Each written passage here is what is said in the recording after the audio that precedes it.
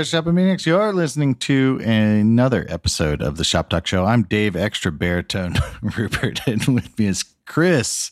You sound good though. Boyer. It's like helping you, I think. Really? Yeah. Maybe I should get sick all the time. Yeah, all the time. Hey, kids, Dad sounds real good, real, I don't know, throaty on the podcast. You should always, just keep bringing home Hopefully, the germs. but see, you're sitting in your desk, which is the worst kind of sick. I feel like the best kind of sick is good 24 hours.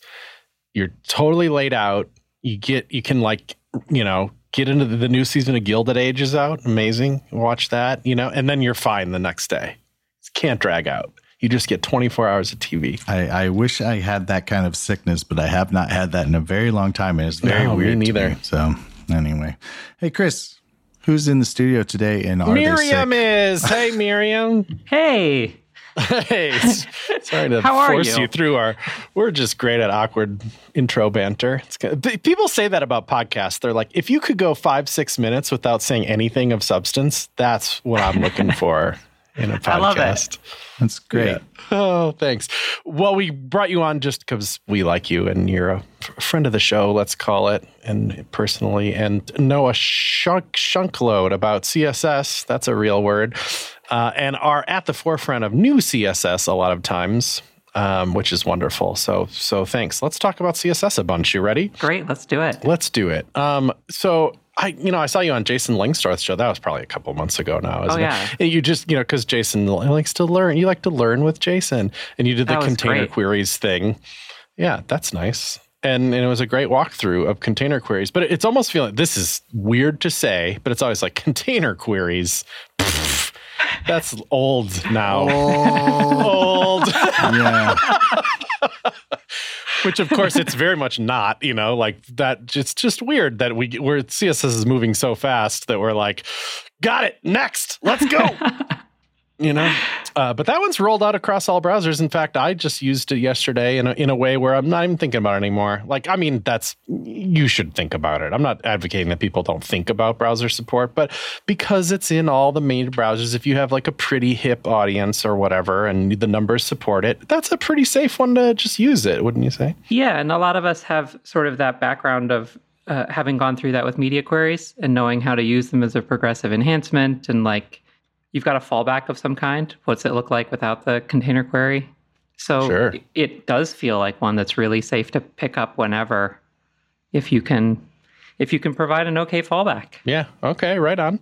And so, people, if you just happen to be totally under a rock or whatever, which I shouldn't say that because it's like it's not everybody's job to keep up with CSS, but whatever. You're listening to a podcast where we've talked about CSS like hundreds of times, so you're probably I can say that.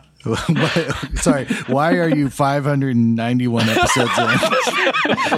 Without anything. Not if you aren't at least up to the 2021 specifications.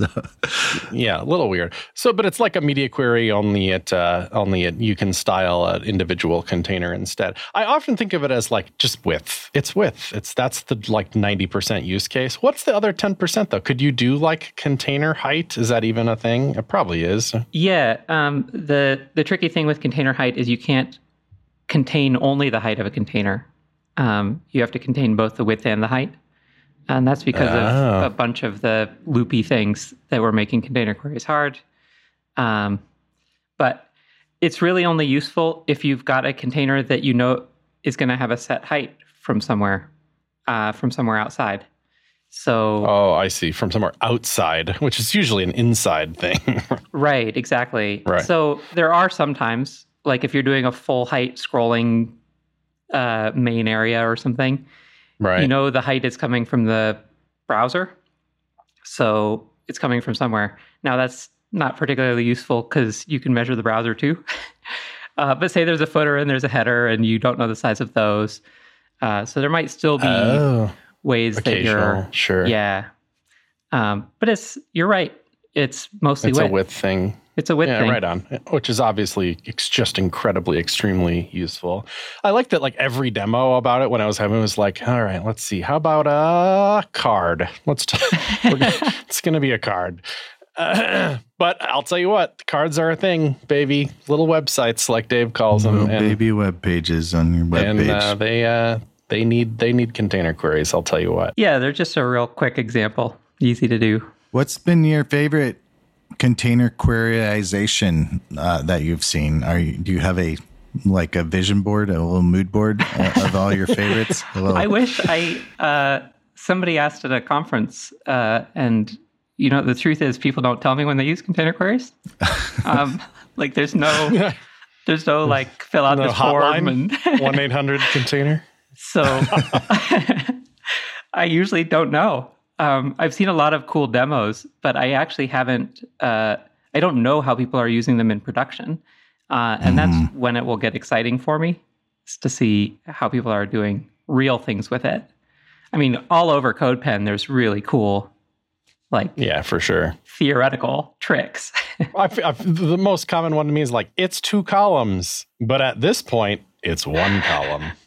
I don't know, that's still amazing to me. I know that's not as sexy as this calendar that swaps between 4 different layouts or something, but that's not as day-to-day as just grid template columns, 2 FR, 1 FR, and then container query, 500 pixels, grid template columns, 1 FR. Also, that's a great. I've seen some great examples of people using the container query units to do responsive typography that's responsive to the container. And that can be very cool. That's the way totally to do it. Cool. I almost think if you're gonna tip your toes into padding and stuff too, that a container query unit is maybe more appropriate than the document is, or whatever you'd call it, the viewport units. Pretty cool. I like to, I feel like a border radius here and there is nice to use container queries for. If it's really big, you can get away with a more rounder thing. Sure, right. Big fat borders. Okay. You know what? One thing that always gets me though is cripes. Yeah, I got to put another div around it. Rock the wrapper. Yeah. Yep. That's the downside of a lot of them. But you say that we don't already have 500 divs named container in our web pages. Yeah, fair enough. Already, right? I feel like you know what I've been, not that anybody cares, but I like the idea of putting the wrap like forgetting about it and then adding a wrap around what you've already got is nicer than being I'm going to put a card dash inside it. I always feel like you're probably trying to style the thing you already got, so just wrap it and then put the container. Yeah, on the that wrap. makes sense. Ooh, yeah. So you're coming out against no inner wrappers. I'm anti-inner wrapper. Okay, all right. Not that I really care, but I feel it tends to make more sense. And I've thought, just in retrospect, that I thought it would be the majority. That was kind of the speculation before they existed, was if we had these, we would mostly use them, was kind of the guess. And I feel like I'm not quite even 50-50 yet. But at the same time, I don't, if I was working on a design system all day, I think that number would be a lot higher. Because you're just working on individual components, which I just randomly I'm not at the moment. So yeah, I think over time also we just have to see if there's something you reach for more once they're more integrated in the toolkit. But also these days I feel like we use a lot of media queries for other things, right? Querying the dark mode or light mode or reduced motion, or there's all sorts of media queries that there isn't an overlap. That aren't with. And those aren't going anywhere. Yeah. There's no such thing as a container query of dark mode, right? I don't think so. That would be weird. Okay, yeah. There's just more media queries and stuff. But speaking of, I am interested in that kind of rollout-y thing, because you are perhaps even more involved. I don't know what your day-to-day is, but Cascade Layers was a little bit straight up credited to your early proposals and stuff, and is also all the way out in all the browsers. It's gotta feel good. That's some legacy stuff. Yeah, that's wild. It was my first proposal. Then they invited me to join the group to work on it. And then it shipped absurdly fast. And the problem is it's all downhill from here, right? Like nothing else is going to ship that fast. Yeah, you're done. I'm afraid done. That's it. Yeah. Sorry. But yeah, that was wild. It was wild to see a proposal that I made roll out in the browsers. And I mean, it's sort of the opposite in some ways of like, it's invasive and it's hard to progressively enhance. So it's one of those that rolled out, and it's going to take 5 years for it to become common because it's not as easy to sort of add piecemeal here and there. You want to... It's just like container queries is. You can just plug one of those in. But if a huge code base is like, you know what, this Cascade Layers stuff is sweet. We're going to layer all of our styles. I would think you might have a bad time, maybe. Like that's going to be rough at first. Greenfield, though, for sure, it's cool. Yeah, and I think they work best when you use them over your whole product, your whole site, whatever. I see. That's where they really shine. So, it's going to take a little bit before people are comfortable doing that. So I'm glad it rolled out fast so that now the 5-year timeline is shorter. Or it's already rolling. Yeah, you're right. It would be way too... I have no idea what the polyfilling scene is on like that. But even if it were possible, it'd be probably pretty heavy, wouldn't it? Because you'd use specificity as the... Yeah, and... as the proxy, which would mean affecting every selector. Yeah, some of the team at Oddbird worked with the auto prefixer folks. And there is a polyfill. You can use it. And I mean, you can use a little bit of JavaScript to decide which CSS to load, and it works. Right on. So you can do that. But up to you whether it's worth it. I was thinking about auto prefixer the other day because it, as it should perhaps, has died off in necessariness and probably usage, I would think, because people are like, okay, mask is still weird. You still need WebKit mask. And what else? Can't even think of one. Like there's pretty few. But if you are using it to but if new stuff comes down the pipe that could use it, then I don't know. Maybe its relevance will peak again. It's not dead forever. It depends on what CSS does. Yeah, and this is technically separate. I mean, it's a separate polyfill, but same post CSS approach. See. You don't just turn on post CSS and it starts polyfilling your Cascade layers. I see. Interesting. I also looked at Lightning CSS. It's been there used to be some contenders, and in fact, you can see the history of this kind of embedded in the CodePen UI. We had two options for dealing with prefixes. You could just click a radio button that says, "I'd like to use auto prefixer," and then we'd just roll it through auto prefixer.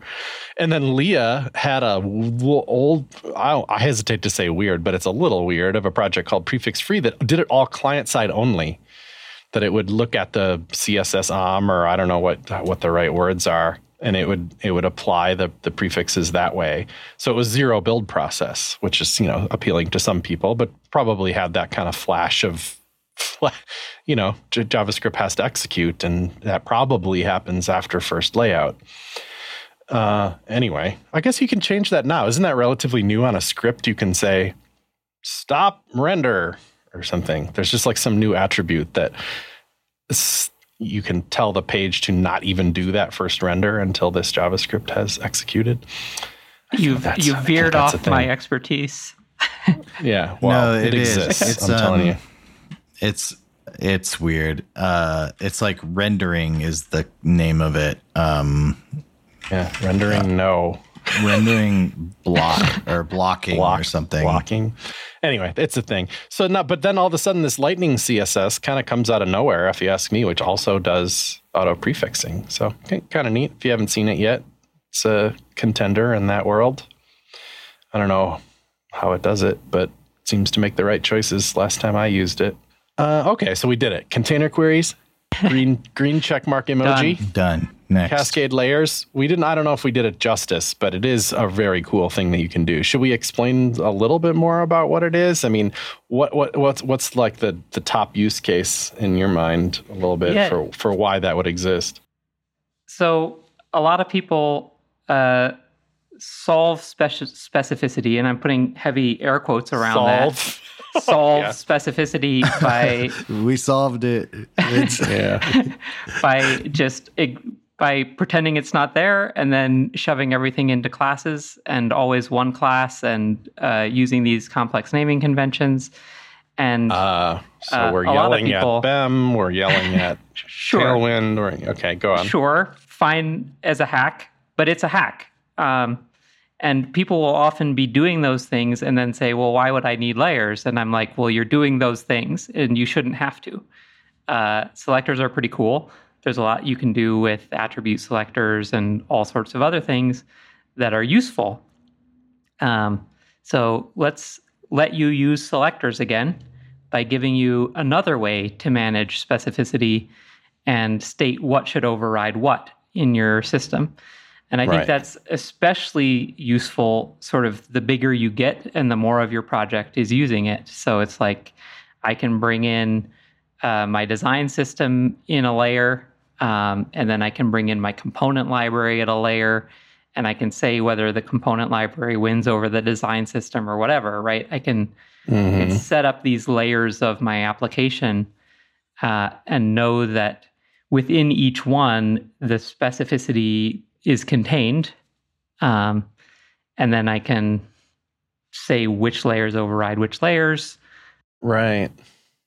Would you say that it almost feels like it contains decision making in a way, and that if you are going to give yourself away, like a library like Bootstrap or something, I wonder if a best practice will be you layer yourself before it even, like the NPM version of it is already layered.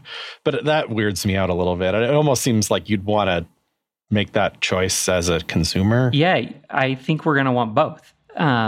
So you can layer things that are already layered, and then you end up with nested layers, and that's fine. So I think Bootstrap should ship layers. And then you should pull Bootstrap into your project and put their layers in your layers and say where it goes. That makes sense, except for that you can't unlayer it. Like you couldn't, but that's okay. Like if you wanted it to be the top layer, then layer your project and make it the top layer. Exactly. Right. Yeah. All right. Wild. I guess like I'm picturing like Bootstrap at some point orders their layers, right? Like base, element, modifier, whatever. I don't know. We're just picking words. Yep. Let's say Bootstrap adds that and it ships in their CSS file that goes to my client. And then I can come through and write a little inline script that says, no, actually at layer, the order is modifier element base, and mess up Bootstrap real good. You could. More likely, you're going to say, pull their 3 layers into a Bootstrap layer. And now we have Bootstrap base, Bootstrap elements, Bootstrap modifiers. Okay. And we get those nested layers, and you can move them around where you want. But you do have the ability to go in and move their layers around if you really want to. Yeah. Okay. So so best practice might be like Bootstrap namespacing their layers, like Bootstrap base, Bootstrap. Yeah. Okay. So nobody will ever be mad again that some third-party library has shipped with stuff that's hard to override, because this literally does solve that. If you put their crap on a layer lower than yours, anything you write will win, regardless of their specificity, which is really wild. It's almost like I could imagine the madness totally reversing and saying like, my CSS is too powerful.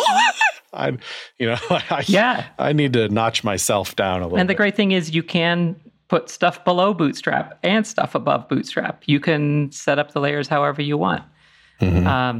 That's wild. But additionally, you don't need to wait for Bootstrap to do it. You can already, right now, go pull in Bootstrap into a layer in your styles. And now you have Bootstrap layered. Yeah. And you can work with it from there. That is not theoretical. You could do that right now if you want to. Pretty cool. Except for if it's a link tag, and then you can't. But other than that, I was going to say, I know like Jonathan Neal, in order to reduce specificity, was like, I'm just going to put all my third party stuff in where, like colon where, just to like really make it as low as possible. But, he could also just put it in a layer, and then I can decide how important it is. Yeah. Unfortunately, those kind of happened at the same time. So where would have been great 5 years ago, but whatever, it's less useful now. It has other uses, but I think people are attracted to the idea that it wipes out the specificity of the selectors inside. Right. I mean, but the point is that it also has comma separated selectors. I mean, comma separated selectors in a, would you call it a function, or it's like a pseudo function, or I don't even know what the terminology is there, but functional that's just pseudo cool. Class, I think, something like that. Woo! Whoa, $5 word. Right, there, yeah. Out of the top hat. Nailed it. Cool. Yeah. Well, anyway, it's great. It's unbelievable that we can do that. To me, it's almost more unbelievable than container queries, that we're just like, we're going to ship an entire new layering system for styles and have all browsers be like, that's fine, shipped, What? Yeah, and not just that's fine. I mean, they rushed it. Like they went in hard on that one, which took me by surprise. Because I was suggesting a core change to the Cascade, which not a usual thing people mess with. Like, yeah, normally that's like a hard no in my very limited experience. Like, we're going to change everything. But yeah, I think it also, you shouldn't be too humble. You understood how the Cascade operated. Like, here's where the browser applies its things. Here's where, and you were, here's how importance work. And you were like, what if we just shim in some user defined things right here? And you're like, the browser is doing this anyway, but let's give the user some variability. That was true, right? That the user agent styles were already kind of occupied a layer of sorts? Yeah, there's already a layering of the user agent goes first, the browser, and it provides all the styles that we think of as the defaults. Like the spec has an initial value for, say, display, and the initial value of display is inline, always. If you set display initial, you get inline. Doesn't matter if you're doing it on a paragraph. If it's a div or what? Doesn't matter. Oh, wow. Initial value is inline. So that's not a user agent style sheet. That's like even lower than that. Right. That's the spec initial value. And then the user agent comes along and provides some useful defaults. Like, hey, all these things should be display block, actually. Paragraphs should have some margins. Headings should be bigger. I didn't think that was a layer. I thought it was just because it's the first thing to load, and B, the selector is just really weak. It's just a P tag. No, if you look in there's some like really complex, especially around tables. There'll be like, when this type of table cell follows this series of rows and columns, then provide this border default. So some of them get fairly complex. I mean, they're not using classes because it's all just HTML tags in there. Yeah, it can't. How could it? Yeah. But they have some fairly high specificity for just stacking up I see. Yeah, I see. Element tags. And you can override those all with anything because we're at a higher layer. Right. So if you said like, I don't know, TD border bottom 1 pixel solid black or something, it's possible that borders are involved in the UA style sheet, but in such a complex way that it's really table, T-body, TR, TD first child, and all that. And if they said border 0, they would win because that's higher specificity. But it's not because it's on a layer. Right. And I didn't really understand that. Thank you. Yeah. And user styles slot in between. So the user agent goes first with defaults, then user styles, which right now you just set as settings in a form in your settings on your browser, right? You can go in and say, this is my default font. This is my default font size. A few things. Right. Which it doesn't even look like CSS, but it turns out it is applied as CSS. Yeah. And then we come last, but we shouldn't always win.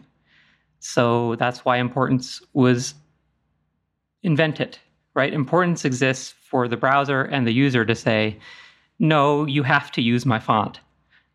You don't get to override me on this. So importance is there for people to take the power away from us. It's not there for us to fight each other, which is what we use it for. And you're talking about bang important. Important. Yeah. Yeah. Right. Which is that's like the suckiest thing to learn about Cascade Layers is you're like, well, it reverses important. And you're like, wait, what? Yeah, but it does. I mean, it does make some logical sense after you get it, but it's an unfortunate thing to have to know. Right. So the way that we've used importance is to say, I want to override something that's already there. And for that, we should start using layers instead. If we want to override something that's already there, we use a layer. Importance is for saying, this is so important, I need to protect it from future layers. So like, this class doesn't work anymore if you take away this style. The hidden attribute, if you override display none on the hidden attribute, it doesn't work. It's broken. So it's a reasonable one to say, we're going to put it in a weak layer because it's just a reset, but we're going to put importance on it, and that's going to protect it from future layers. Right. So the lower the layer, like the weaker the layer, the stronger the important is on it. Exactly. Because it's a defensive move. Right. Not an aggressive move. We use the force to defend. I see.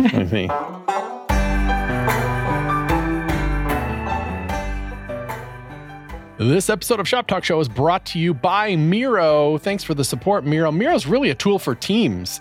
You can think of it as an online visual workspace, really great for visual people like me, or you can think of it as like an infinite canvas tool. You make Miro boards, and they can be anything. In fact, you go to do it, and there's all kinds of templates in there for what a board could be. You're not even limited by these templates, but they really get your mind going on the possibilities of what it can be. For example, project management is one of those things. For example, I can make a Miro board like a Kanban board kind of thing where I have tasks, and the tasks are cards, and the cards can be from any source.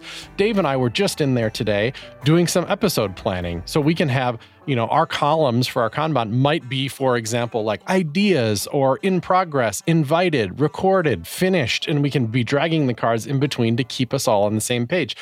Dave's in Austin. I'm in Bend. We're not together, but through a Miro board, we can do this in real time. In fact, we are in a meeting and we are doing all this together. We're like, okay, what's a great episode idea for a show? We're dragging on the avatar of the guest. And then we're dragging on in this beautiful Miro board ideas for what we want to talk to them about. So we're just brainstorming together in this kind of permanent way. That's a permanent part of this Miro board. But I can do it alone, and Dave can see it later. In fact, I can record a talk track to go with it and talk him through what I was thinking about. Tremendous feature of Miro.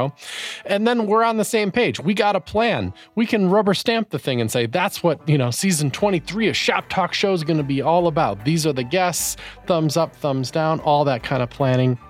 So good. So find simplicity in your most complex projects with Miro. Your first 3 Miro boards are totally free, very generous of them, when you sign up today at Miro.com/podcast. Again, that's 3 free boards at Miro.com/podcast.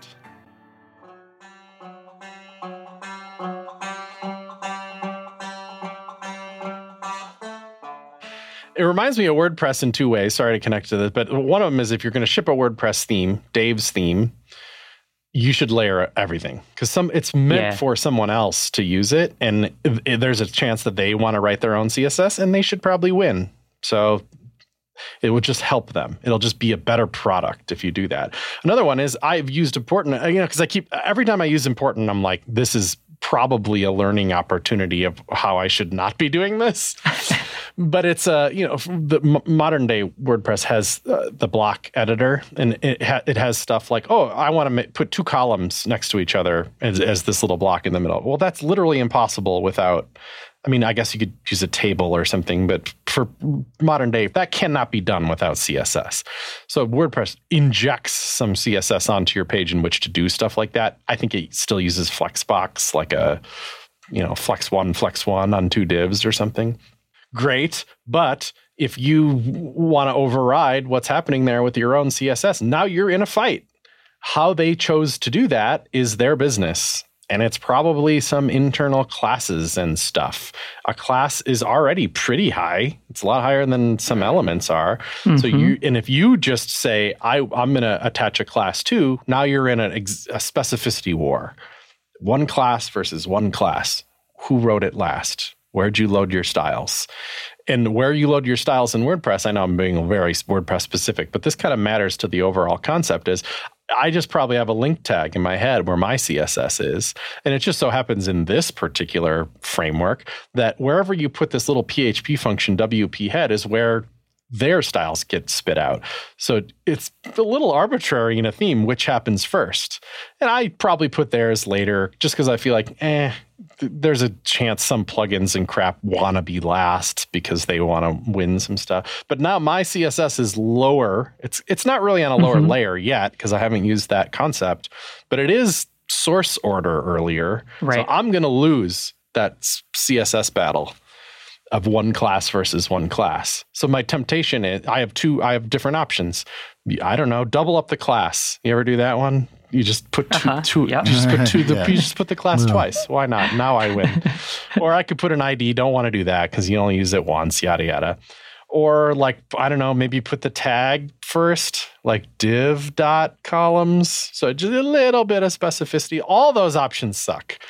What they should have done is rolled out all these block styles layered. I know they're discussing it now. There's a discussion in the WordPress repo about like, can we layer internal styles and can we recommend layering for themes? Yes. I already answered both of those questions. Yeah, great. Yes. And I think that does get at a great use case. But it also, the other thing that it points out is that layers, you can set the order of them and then you can write your code in any order you want. Like you're not beholden to source order all the time. If you've got your things in layers, you can say the layer order, and then it doesn't matter who gets there first. Yes, that's really cool. That's a powerful concept, right? So you don't have to order your layers, but you maybe should because it gives you some power later that you might want. Like you don't have to name your container queries, but you probably should. Yes. It's a little best. I hate to use the word best practices. I don't know. Somehow that became a dirty word, but it's kind of one. I don't know. Dave wants to get rid of nuance. You need a word like that, I guess. Ruthlessly eliminate nuance is a word practice. And that's referencing this good post by Will King that just was kind of like, let's instead of saying best practice all the time, we say like readability pattern or performance pattern, or just kind of saying like why we're doing this thing, not just it's best. Say what the practice is. Yeah. Use your words. Sense. Use your words. Use your words. I was just going to point out, I looked in Bootstrap. There are 1,279 instances of important in Bootstrap 5. So, whoa, that's a lot of importance. Which maybe they do need layers. I just, I feel like I looked in Tailwind too. There's a lot there too, but I think it's like when you do like the utility thing, you kind of, if somebody adds a utility class, you kind of need to make it important. Like you're kind of like they're trying to mean it. Yeah, they really want it to display flex so much that they put it on the element. Well, if your class is font dash bold, like you're very sure that you want the stupid text to be bold. So, like, just win then, like do what you got to do to win. But you could imagine, like, a world where it's just you put your utilities on the whatever, the last layer. It's because last wins, right? Yeah. Yep. So, or no layer. But because that also wins. Say what you mean then, like the winning layer. No, that's bad, I guess. But, like, some layer that somehow expresses that it's, like, I feel like utility doesn't say like, ultra important. Yeah. Yeah. It needs to be like maybe it does. I don't know. I waffle. Maximum power. Yes, is the name of the layer. Yeah. I don't know. I think I'd stick with utility, but you. All right. Maybe utilities it gets the arm emoji, like the muscle emoji, and then yeah. I think emojis are allowed in layer names. I guess somebody should check that, but I think that works. Seems fine. I do like how nesting kind of goes with all of these things. Is like you don't have to write like you can write a container query right at the root of CSS, like all the way on the left, and then within it say a selector of what it's applying to. Like that's fine.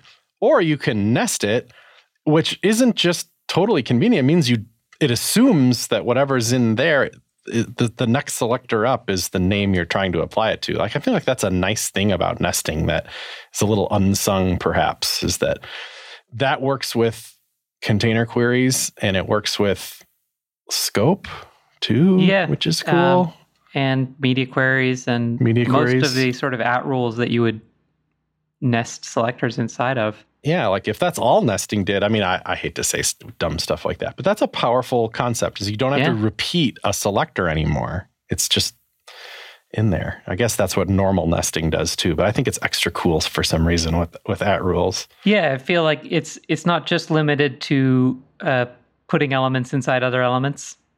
It's useful for the modifiers as well. The pseudo classes, the media queries, container queries, all of that. Yeah, pretty nice. I love it with all those things. So we didn't do scope yet, but that's another one. Less exciting only if we're only just talking about browser support is not there yet, like the other two are, I think. Yes. But it's another at rule. Just at layer even is an at rule, isn't it? And container queries definitely is, or at least part of it. Yep. Scope is another at rule. Where at rules are really, really popping.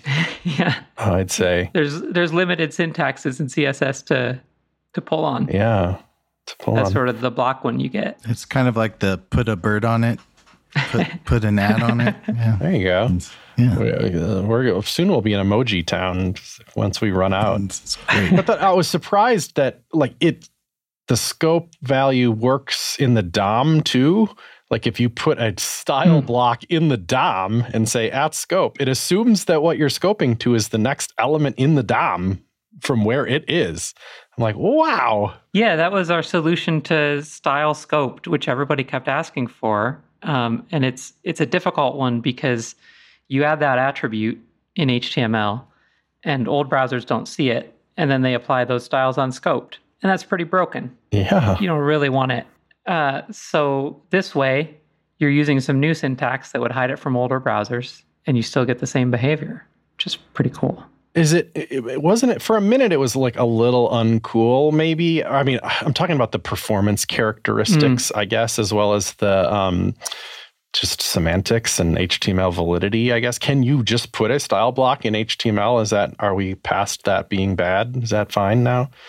That's my understanding. I mean, it loads later, right? So you want to use that carefully. You don't want to use that for your most essential styles. If you want them to load before things are rendered, you're going to want to put it in the head. In the head, I see. Maybe you want things to sort of, I mean, you do lazy load images. Maybe you want some lazy loaded CSS. Great. Yeah.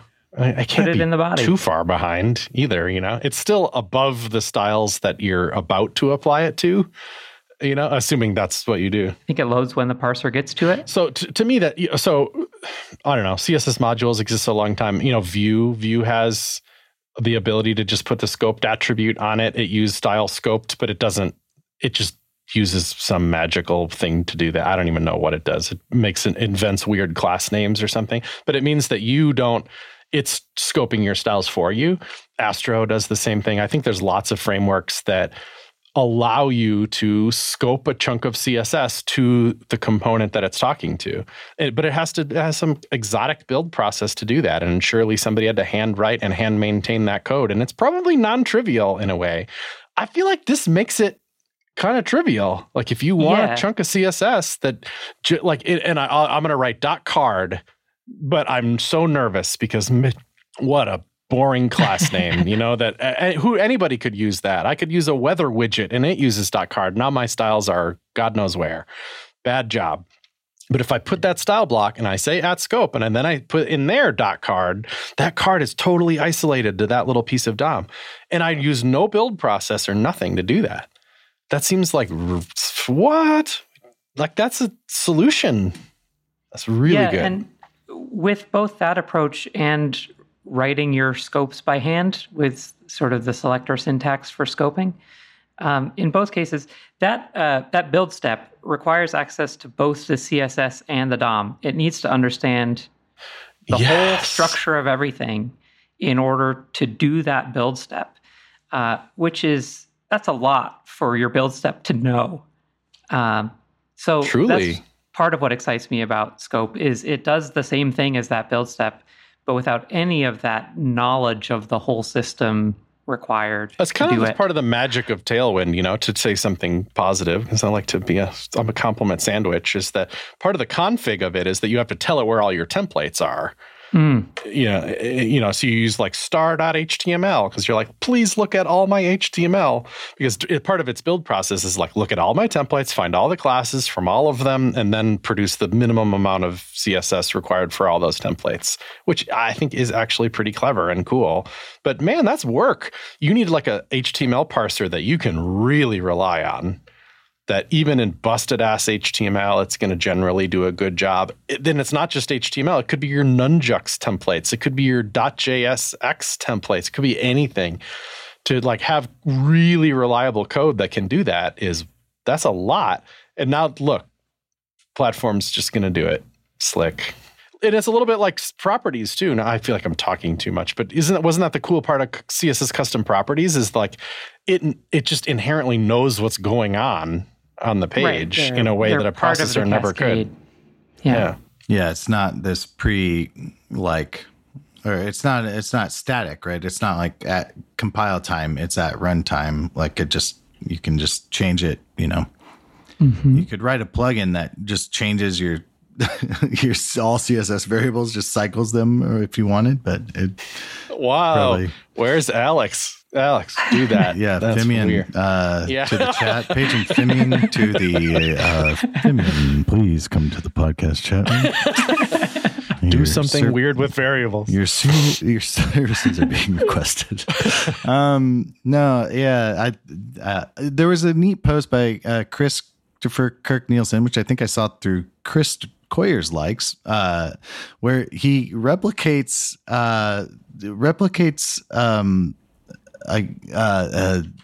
scoped, like the donut scoping with has. Did you see that post? It is really, I can post a link, but it's really, and scroll to the bottom, there's a really good example. But it's basically like, I'll mouth blog it here. So in CSS scope, you would say at scope parentheses card to parentheses card content, and then color var accent, and then in not he's using not has, sorry, and the not version is .card not parentheses card content star. So it's basically like he's just saying like, don't apply this variable, but not for this. Anyway, it's just clever, but it actually helped me sort of wrap my head around like what donut scoping is useful for. And then on top of this, you have like the whole scope thing, like At first glance, those do seem, I know this is hard for people listening audio-wise, but what Dave just said was accurate. And the idea of donut scope is that it's like style starting at this selector, but literally stop when you reach this other DOM node. And anything that's a child of it, stop applying styles to, which is very unique in CSS. I don't think we've had any other way of doing that. And then I say that, and I'm like, well, this blog post says you could kind of use not. And at first glance, it's like, yeah, that looks like that would work. The main difference there is this won't work if you start nesting them, right? This is going to stop if you've got any card content anywhere around the thing. Whereas scope says only between the scope root, between the card and card content. Card content has to also be inside of card. You might be able to do it with some more trickery, but I think you can't quite say only this card element matters, the one that you've matched as the root of my scope. Mm-hmm. Only it matters, and we want to style everything from it down.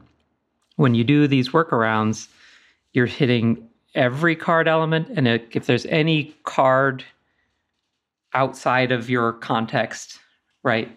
If you're nested, if you're nesting these things, his workaround stops working. I see. Yeah, but the basics get there. It's tricky. Yeah. That's good, though. So to just say, like, we can do that anyway. Because that was my initial, privileged white boy technique was, why do we need scope? That's just a selector. That is scope, and you're like, it's a little more complicated than that. It has a lot of overlap with nesting in the sense of actually styling elements inside other elements. But it really gets more to the point. Like in my mind, it should replace most nesting. Scope actually says the thing that we mean, which is find the element, find its context, ignore whether it's nested in other things, just find that donut and style it. So I think, a lot of the things you can do with scope, you could do with nesting, but scope is probably the more proper solution. Isn't there some specificity? Like when you scope and then you select a single class within another single class, you haven't doubled the specificity, or have you? Like when you're nesting, you have, because now there's two class selectors applying to it. By default, the scope specificity isn't added to the selectors inside. The specificity of the scope selector. So you're selecting sort of three things here, right? In an @scope rule, you're selecting the scope roots, and it goes through and it finds all of those. And then you're selecting inside of those any scope boundaries, any lower boundaries like the card content. Yeah. So you've selected those two things, and then you're looking between them in the fragments of DOM that remain, and you apply your other selectors in there. So you've got three selectors going on. Right. Or two if you don't care about the lower boundary. Right. But they're sort of separate in a way that nested selectors aren't. Nested selectors don't have the concept of like, first we're going to find a root, and then we're going to associate the thing to it. But by default, the root selector is not added to the specificity of the selectors inside. You can get that behavior by using the ampersand. Oh, ampersand is meaningful inside a scope like it is in nesting? Oh my gosh, I did not know that. Cool. And it does the same thing. It pulls in the parent selector. Yeah. Huh. So then that would apply its specificity as well. I liked what you said. Scope is what you mean. Which is, I do like that. Like, I think that's meaningful when authoring code, is that you should use the technology that expresses what you're trying to do, not just a tool that just happens to work historically. Well, and that's not just a value judgment. Like you should, this is what you should, it's a best practice. But it's what a declarative language is. We're using a declarative language. The purpose of a declarative language is that you say what you mean, and then the language figures out a good way to do it. So if we're going to write a declarative language, we should try to say what we mean, I think. I like it. I mean, it took 20 years, but I think it's I think it's good to expand the idioms we have for expressing what we mean. So I think it's great. So, I want to ask you about CSS functions as a but before we get there, just to keep the train rolling for a minute.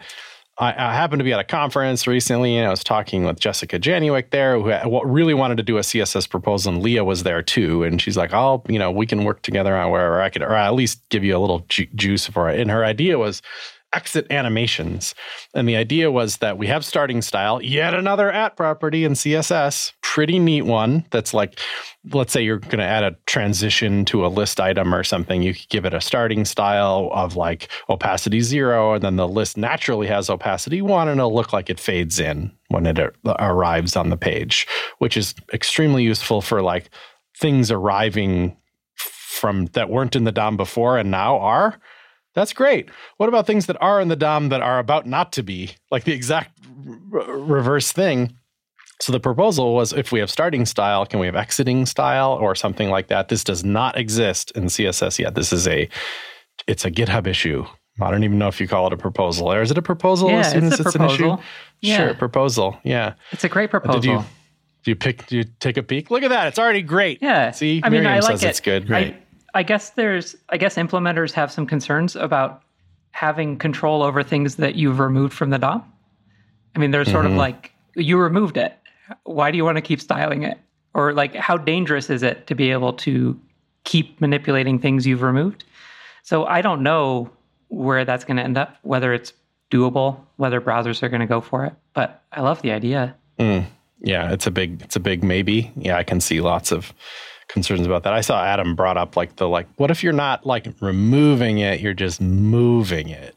Right. Like, is that, how do you even talk about that. I have no idea. Or like, what if it's not, you don't call .remove, but you call .remove 3 parents up or something? Is that, how would it know? And I don't know. There's probably lots of what ifs, but I feel like it can't be as hard as container queries was, right? Like, so you mean we can wait 15 years and then maybe we'll get it? Yeah. I have 15 minutes, unfortunately. That's all I have. Anyway, it could be cool. Maybe it will end up as an at function, at rule. God, there's so many words to know. I feel like this is one of the ones where you could just like walk over to Microsoft and be like, hey, Outlook's cool, huh? Wouldn't it be cool if you had this? And then they would be like, yes, $1 billion. We're doing it. So that's it. It is often how these things get solved is some browser decides to try it. Yep. You just need the gumption. It is surprising. Dave, you for a moment were a part of the Open UI group. I saw one just the other day of some DOM attributes called invoke target and invoke action or something. You just put them on an HTML element. Yeah. And for example, you say on a button element, you could say invoke target and then ident. That's what they call it? A fancy way to say ID, I guess. And then let's say you had an H1 tags just somewhere else in the DOM that had an ID that matched that. It's kind of like you're saying, I want to invoke an action on that thing specifically, not just a click that you just have to watch for the click and then do whatever you're going to do with the click. It's like you're saying, I want to do an action on that. And you can give it some kind of value to give it to. Like, I want to do an action, and that action is foo. Mm-hmm. And then you can, like, if the action was foo, then do something. You're like, oh, wow, that's cool. It's kind of a little bit like, I don't know, Alpine or Vue directives or something, but just in HTML. Yeah, it's just in Chrome. I mean, Chrome Canary. They just ship experiments, and then you can just use it. And then they pull them out, which they have to do because otherwise we have a bad internet. No, it seems like a weird. Maybe even Firefox is going to do it too. Did I read that? I don't know, but just like I think the classic case would be like button, invoke target, my modal.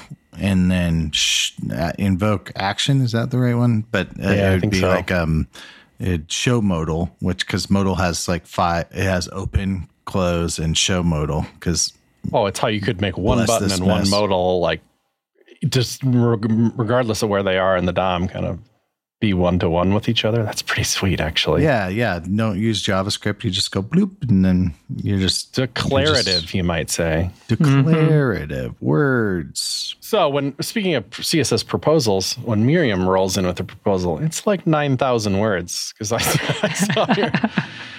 The new one is CSS Functions. I only saw it because I think you posted it on Oddbird or something, like early, like, here's all my thinkings on CSS Functions. What's up with that? Tell me. Yeah, I mean, it's very early. There's already been threads. I mean, as you would expect, people have talked about functions and mix-ins. I mean, more and more we're pulling things over from the preprocessors, and those are some of the remaining pieces. So there's been a lot of discussion. I just went through all those discussions and tried to... Right, like SAS had functions, so maybe we should have them. And the difference between functions and mix-ins, I mean, they look sort of similar, but a function works at the value level. So inside of a property, you want to do some math or whatever and get the result back inside a value. And mix-ins work at the sort of declaration rule set level. Like, here's a whole chunk of CSS that I'm going to apply. Right. So that's the main difference. And I just looked over both of those and tried to write up what I found and propose a potential path forward. And they can both take parameters, like arbitrary parameters, right? Yeah, that's the idea. You have some amount of logic wrapped up in a place, and you can pass in parameters, arguments, and then do something with those and return a value or a set of declarations. Nice. I always had one for like scroll bar styles, because remember there's the ones that work in Firefox, like the standard ones, and then there's all the WebKit ones, which you have to use even if you don't want to, because they're the only ones that work in WebKit browsers. So like that's a chunk of CSS, which so it becomes a mix-in, and I'd name the mix-in like scroll bars or something, and it would take just it would take maybe 3 parameters, like what's the background of the scroll bar itself, what's this color of the thumb, I think you call it, and then like how wide is it or something. You would take 3 parameters, and then you'd spit out all the CSS that's necessary for that, and you could call it wherever, because you can set that on the root, and then that affects the main scroll bar, but that doesn't affect scroll bars. Like if you want to do something different in some sidebar or container where you're reading your email, or who knows. On CodePen, you can imagine we have scroll bars all over the place, hence the mixin. But that's a pretty good use case, right? And that's a mixin, not a function, because I need different selectors and stuff. Whereas you were saying a function is just a value. Yeah, it's just a value. So like calc is a function that just does the math for you and gives you back a value.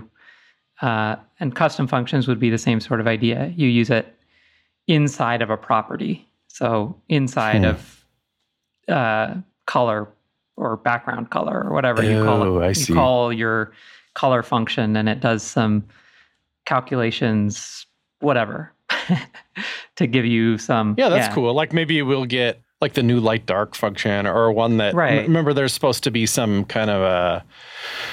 Oh, I lost it. What is it? Like a color that picks the correct accessible color when you give it 2 colors. Color contrast. Yeah, which contrast. We just didn't. It seemed like we were going to get, but we didn't actually get it, I don't think. But you could write one if this proposal was out. Right. But do you have to write it in CSS, or could you write it in JavaScript or something? Yeah, you would write it in CSS. I mean, the part of the idea is that it overlaps with the Houdini proposal for custom functions you would write in JavaScript.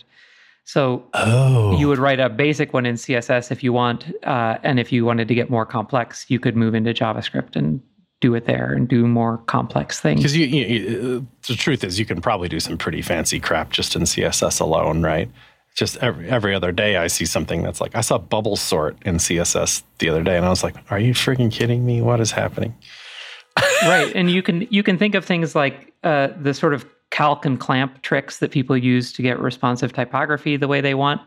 You could wrap those up in a function and make them look a lot neater, right? So you don't have to write out the whole calc every time.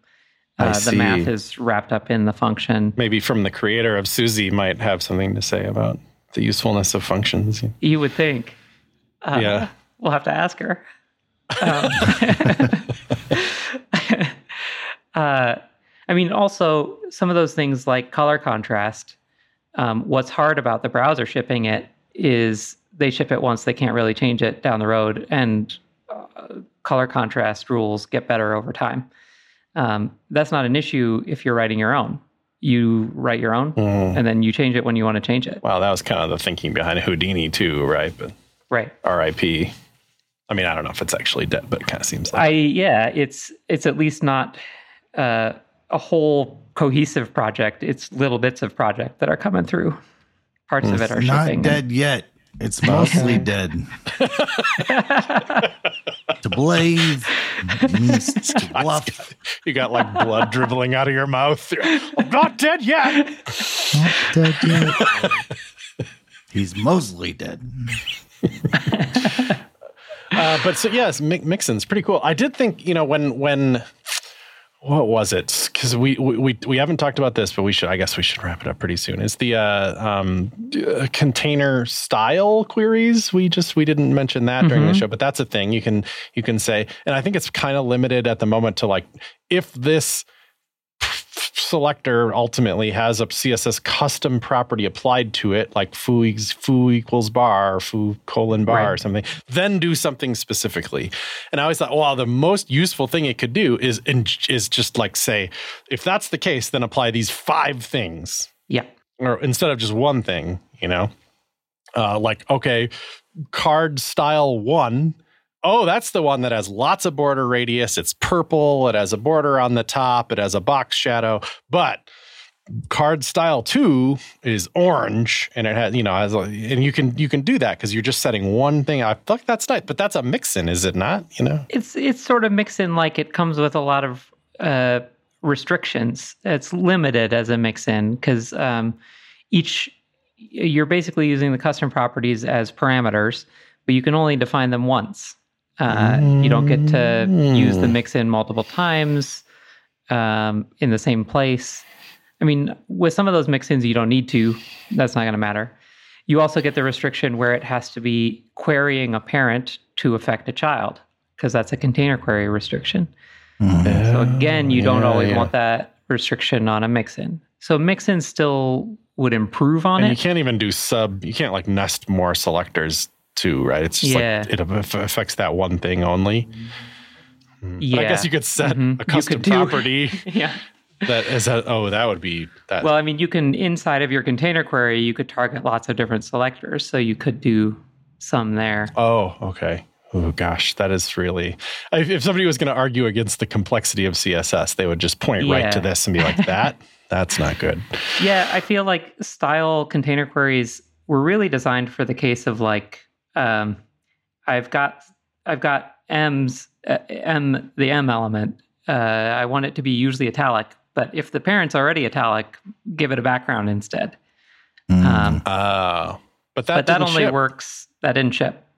Yeah. Because browsers don't have good rules for querying normal properties. They don't all agree on how to serialize them or... Oh, really? Or what equality means in all those cases. So they weren't willing to do that, because you'd have to go through 700 properties and define equality for all of them. Oh, and that's a lot of work. Oh, I did not know that. That's fascinating. So, because... I've only recently learned that there's like 10 different value types in CSS. Like there's like what's in the style sheet. Then there's, what happens after the style sheet is parsed. But then like, what if that value is like a little weird or something, like the browser can normalize it or something. And then what actually gets applied to the page is different. I don't know. There's all these different, which one is it? Which one are you checking against? Is it just what I wrote, or is it what actually got applied to the DOM, or what? Right. Yeah. And in this case, for some of those use cases, you want different answers. Like sometimes you want to say, is what I wrote equal to this? And sometimes you want to say, which mode am I in? I mean, a color scheme, light, dark. I set it to light, dark. Which one is being used? You want to query the used value, not the specified value. Used value. Yeah, that's a special one. Yeah. Yeah, that's tricky. So I guess I can see why that didn't ship. Wah, wah. It's still cool. If all we ever got was the custom property one, it's still kind of cool. But at that point, you should almost rename it. It's not really a style query anymore. It's a custom property query. Yeah, it's a custom property query. They're working on state queries now. State queries? What's that? Yeah, so the first ones that they're working on are, is this position sticky and currently stuck? Is it in a stuck state? Is this in a snapping context and currently snapped? Oh, wow. Is this overflowing and currently, does it have overflow? So there's states that already exist with some, ways to query them now. Yeah. Yeah, right. So stuck would be sweet. That's a good one. Yeah. Because even there's like a little snippet that everybody Googles that's like, has a intersection observer or something that figures it out for you. Yeah, Chrome Canary has a prototype of it. You can go play with stuck. Oh, nice. What does it look like? Query at container. Is it just like : stuck?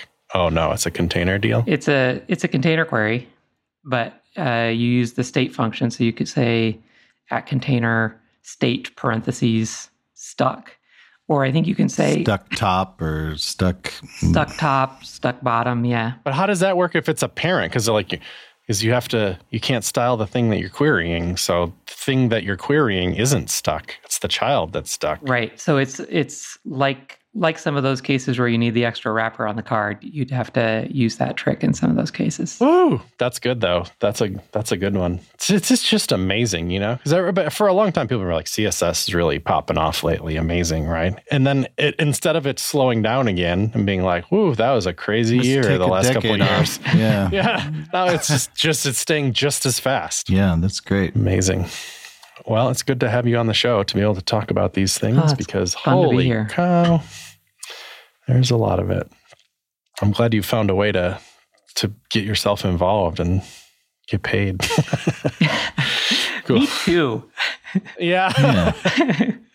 'Tis the season. Yeah. Well, thank you, Miriam, so much for coming on the show. We really appreciate it. It's always good to see, I don't know, just get a recap of all the stuff I could be using and or will hopefully be able to use in the future here. So very exciting time. So thank you for all your work that you do in proposing. I know it's got to be a brain bender. So I appreciate all that work. But yeah. Yeah.